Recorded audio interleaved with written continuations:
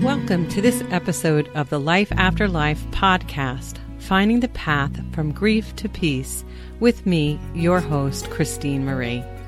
I hope this episode provides some support and understanding for you in your journey.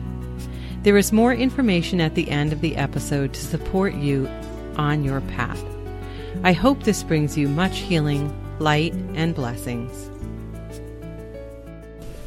Hi, this is Christine Marie, and I'm here talking about life after life, finding the journey from grief to peace.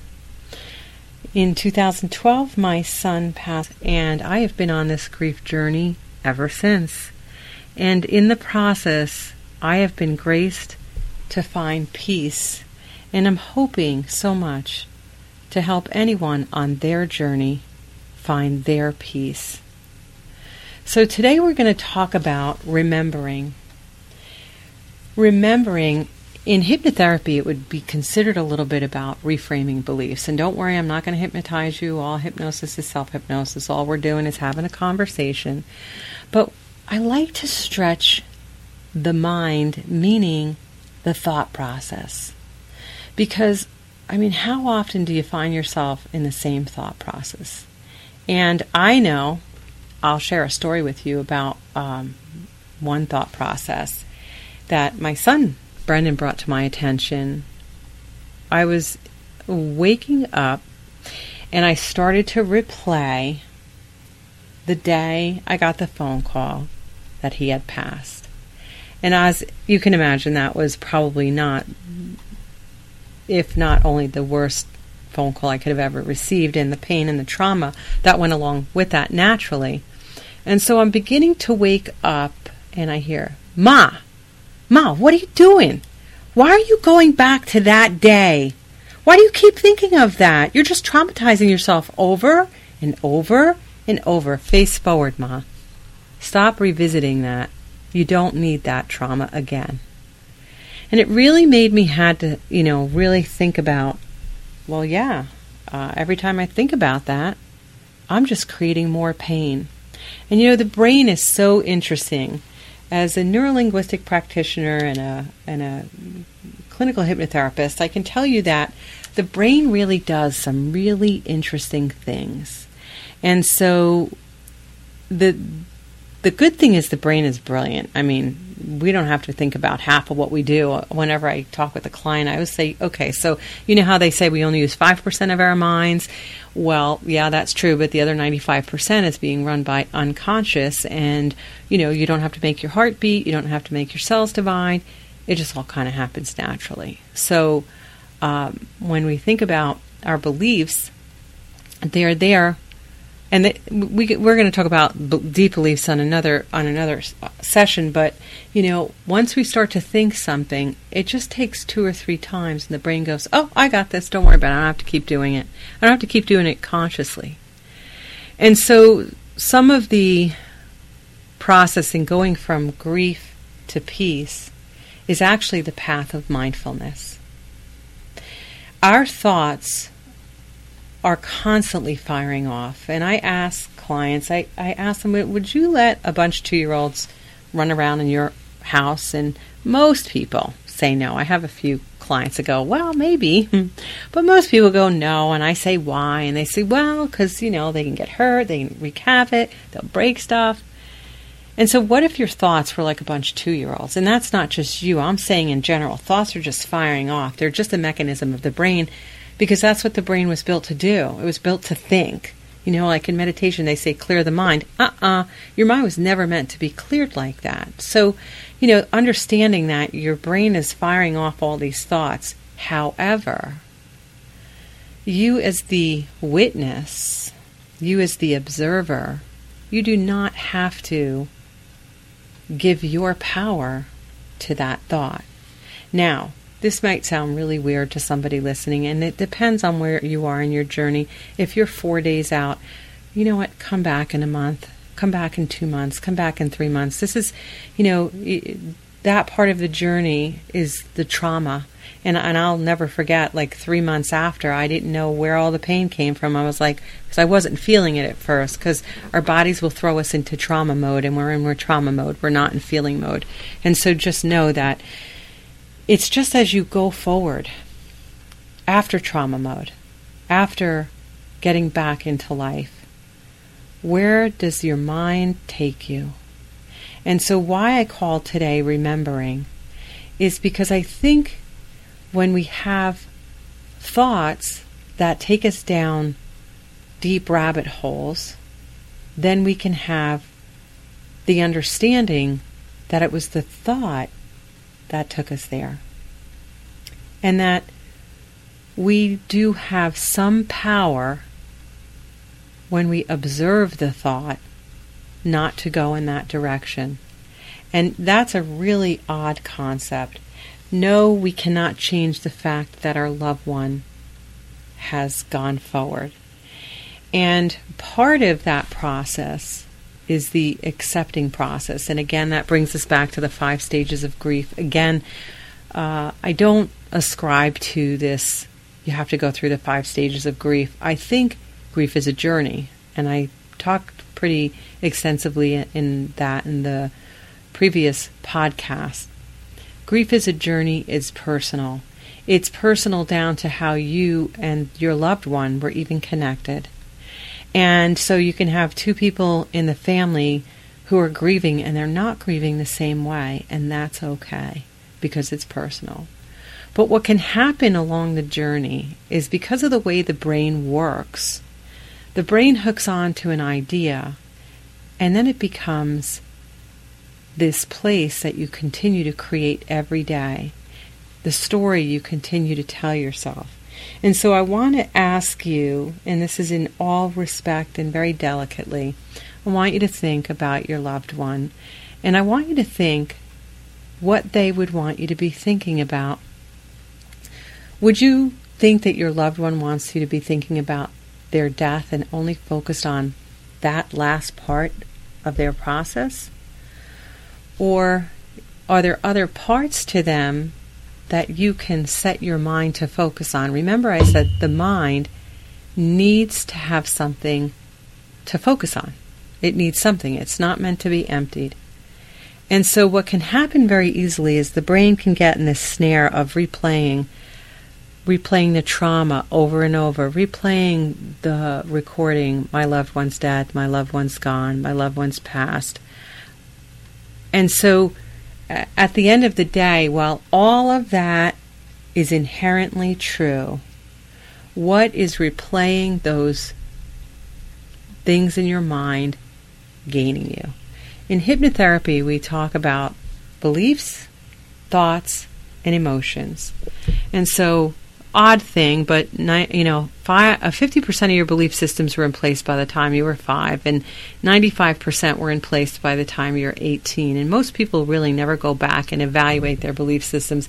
Many people just took the belief systems in. Another little fact is, between the ages of 0 and 10, most children are in that hypnotic stage. They're just taking stuff in. They're not questioning. There's no reasoning. They're just taking it in, taking it in, taking it in.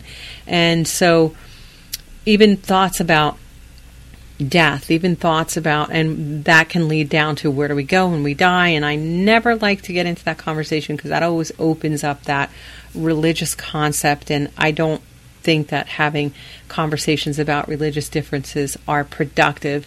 You have your beliefs. I respect them. And I don't ever like to cross that line. So this may stretch you a little bit on your belief system. This is never meant to insult you. Again, going back to Albert Einstein's concept, going outside the box. So I think about if humans are 99.9999% energy, which we talked about the last time, then the law of thermodynamics says that energy can't be destroyed. And so simply based on that scientific fact is why I believe that Brendan goes on. How he goes on, don't know. Don't know for sure, let's put it that way. I don't have any pre-convicted belief systems. And something Brendan always used to say, think for yourself. And so as your beliefs come up about things, it's always interesting to say, well, is that my belief? Or was that the belief of another? And I just adopted that belief as mine. And so in this journey, as we talk about life after life, in this journey from grief to peace, the what if game becomes the key to the door. We can stay behind that door in that dark room, in that sad place, for a very, very long time. And I can tell you for a fact, I know for me, Brennan would have been so sad. He would have never wanted that for my life. And life is a gift. Life is a gift. It is just meant to be celebrated, and we forget that. There's so much that bogs us down. And we live in a very, very difficult time, a very precarious time. And so we're very challenged as souls here on earth. And so when I talk about the soul, what if we are souls here having a human journey? What if we're souls here learning lessons to expand as souls? What if our souls came here to say, well, I want to have this lesson, and I want to have that lesson, and I need to have this lesson, because if I get all these lessons, then I'm expanding into a larger, more loving soul. There are some great books that talk about this kind of concept. One of the first things I did after Brennan passed, well, I've always been a reader, always. I used to read a lot about spiritual stuff and about angels. But after Brennan passed, I started reading especially different books about those who could talk to the other side. And I found that fascinating. And I also got introduced to the concept of past lives, which past lives would mean Brennan's not gone.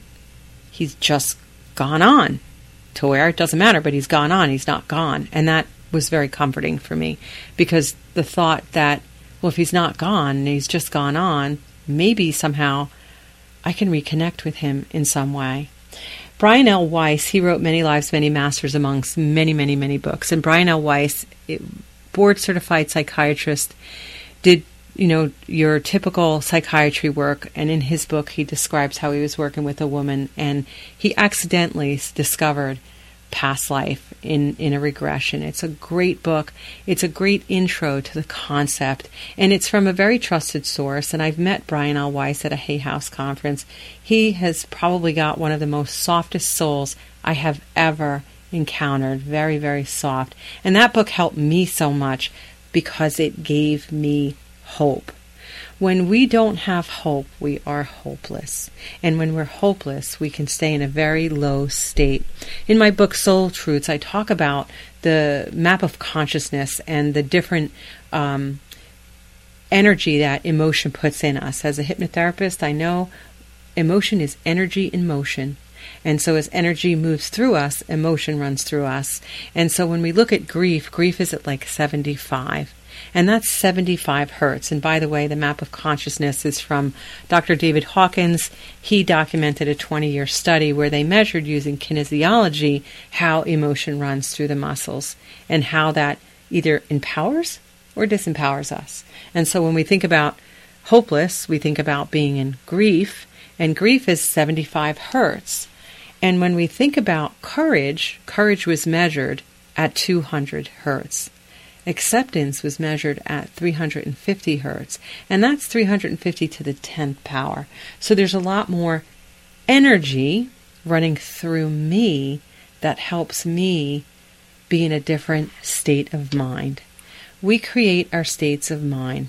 Whatever our thoughts are thinking is how we're feeling. Remember, beliefs create thoughts, thoughts create feelings, feelings create experiences.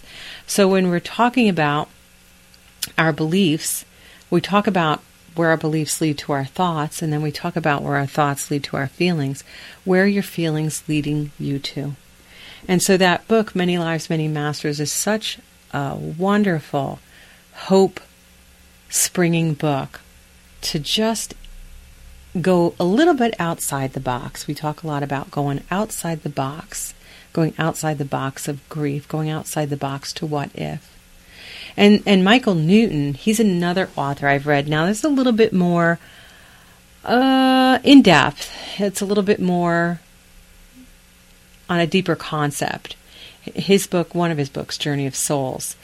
And even I, who very much accepted this as I was training in my hypnotherapy practice, I would be listening to this and I'd be like, really? Really? And what it is, it's a compilation of different past life regression, life between life work. And it's kind of interesting as you listen to these stories of other therapists that talk about what happens in some of these past life sessions. It's mind-blowing. And what's great about it, whether we can say it's true or not, because I don't think we can emphatically say, well, this is truth, this is not. That's a belief system too. It opens the idea to maybe my loved one really is there. Maybe my loved one really has gone on. I just got to figure out how to reconnect. Another really great book I love to recommend is by Elisa Medhus. She wrote My Son in the Afterlife, Channeling Eric. And she basically, her son committed suicide. And she just, after coming out of that cloud of grief in those first couple months, she just, like me, could never accept that her son was gone. And she sought after how to, channel him. And she met some people that channels Eric for her. And it's a wonderful thing. And so how did that impact my journey? It really impacted me to believe that my son really was there. And I started asking for signs.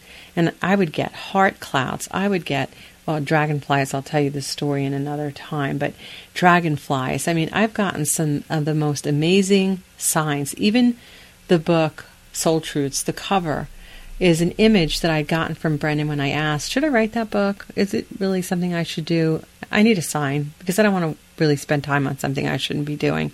And 45 minutes later, I got that beautiful rainbow stepping out of Best Buy. What I didn't see until about 6 days later was the face in that photograph. Just look for the lips. Most people can find the face. So what does that mean when we talk about remembering? So we have forgotten. We run around in these bodies. We run around in this world that is totally run by creating fear for humans. I can't tell you how much your power is being taken away by fear. And that fear, when we're in fear, we're not in empowerment. And so what's causing you fear is taking away your power. And grief takes away your power. Believe it or not, grief is 75 hertz running through your body. Fear is 100 hertz, so you got a little bit more power in fear. And anger is 150. So a lot of people will jump to anger because they have even more power. And so when you see somebody being angry, a lot of times that's an expression of deeper sadness that they just have more power in their body. It's a great book, Power versus Force. That would be Dr. David Hawkins. I do feel that the information is a little dated. He says people can't move in between states.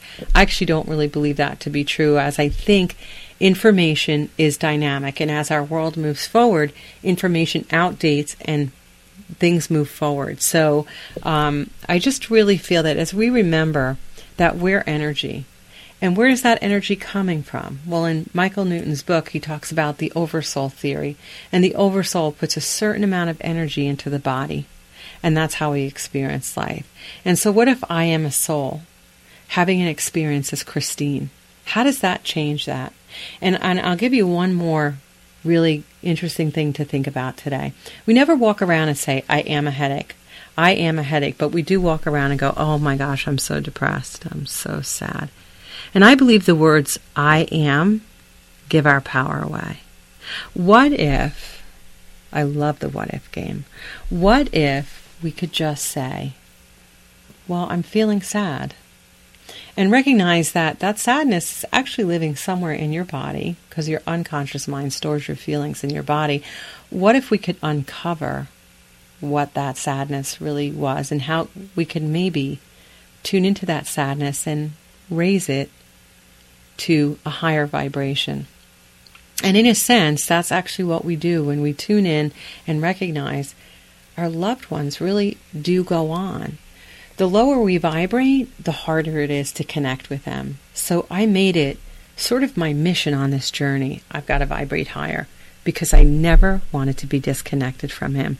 I never wanted to be disconnected from Brennan. And I hear Brennan all the time. I know some people probably think I'm out of my mind and crazy, but I have other people confirming stuff for me. So, like we always say in these circles, you can't make this stuff up. It's just a matter of being open to it. And I know when I decided to write the book, I didn't write it alone. It was pretty much directed and channeled from my own experience, but it was like a standing ovation, like, yes, please tell my loved one. Please tell them I'm right here.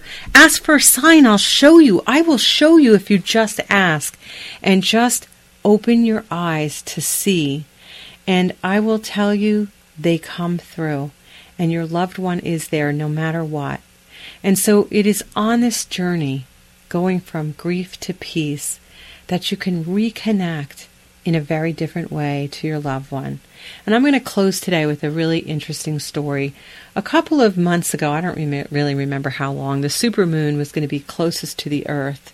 And I was so excited. Supermoon wasn't going to be around for another 65 years. And so I was all set to go out, see the moon in the morning when it was going to be closest to the Earth. And I got in my car and it was all cloudy and I'm driving and I'm like, wow, I'm not going to see the moon. And I heard a voice in my head say, the moon is there. Just because you can't see it with your eyes doesn't mean it's not there.